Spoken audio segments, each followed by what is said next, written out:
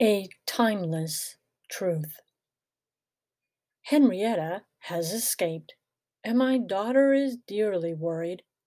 Henrietta has been missing all day. Henrietta is a hamster. The truth is, I heard Henrietta scrabbling at her cage, saw that it was 2 in the morning, mumbled "no bloody way," and pulled the covers over my head to keep out the cold and any furry visitors. My daughter got up, comforted her progeny, and went back to bed. But did that satisfy the quadruped? No. Henrietta chewed a hole through a cage any decent rodent would have been proud of, and ran off to golly knows where. As my kids searched the house from top to bottom, I tried really hard to get emotionally invested. I squinted so I could remember what the tan and white critter looked like, squeezed my heart into kid remembrances of former rodent pets, cajoled my mood to get into the spirit of concern.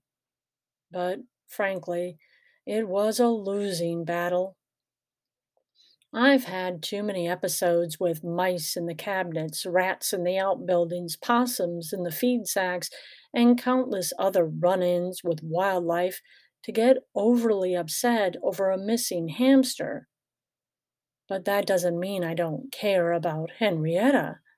I do care, for one very good reason.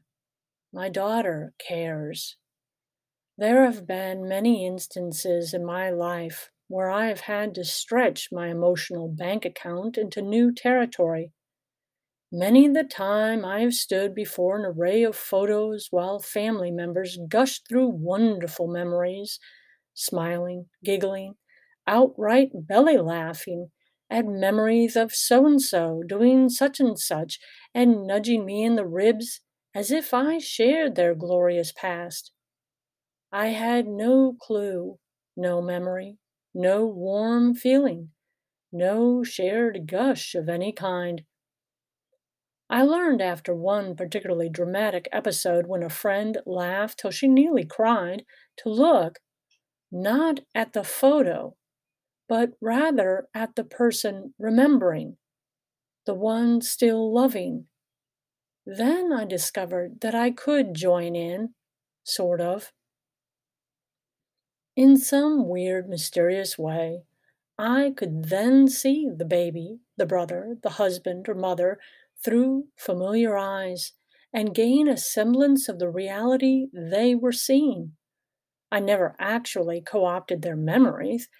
I could never go back in time and experience those exact memories of nights rocking the little one, sibling pillow fights, intimate spousal lovemaking, or parental forgiveness. But I could love the person standing next to me as they remembered. That act of love crosses time, distance, and even death itself. The remembered loved one might as well have been perched on the arm of the couch, filling in the details. They become that real. So now, when photos are pulled out, I don't pull away. I look, listen, and watch the walls of reality open to a timeless truth. Sincere love does not die. It may lie quietly on a shelf for years to pull out with the photos and lives once again. As for Henrietta, she must have been sleeping. Once night fell, her tummy awoke, and she sashayed into the middle of the bedroom, looking all the world as if she owned the place and expected room service.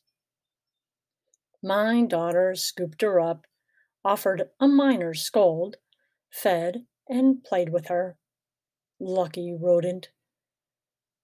Okay, the truth is, I don't feel any closer to Henrietta, but I still care.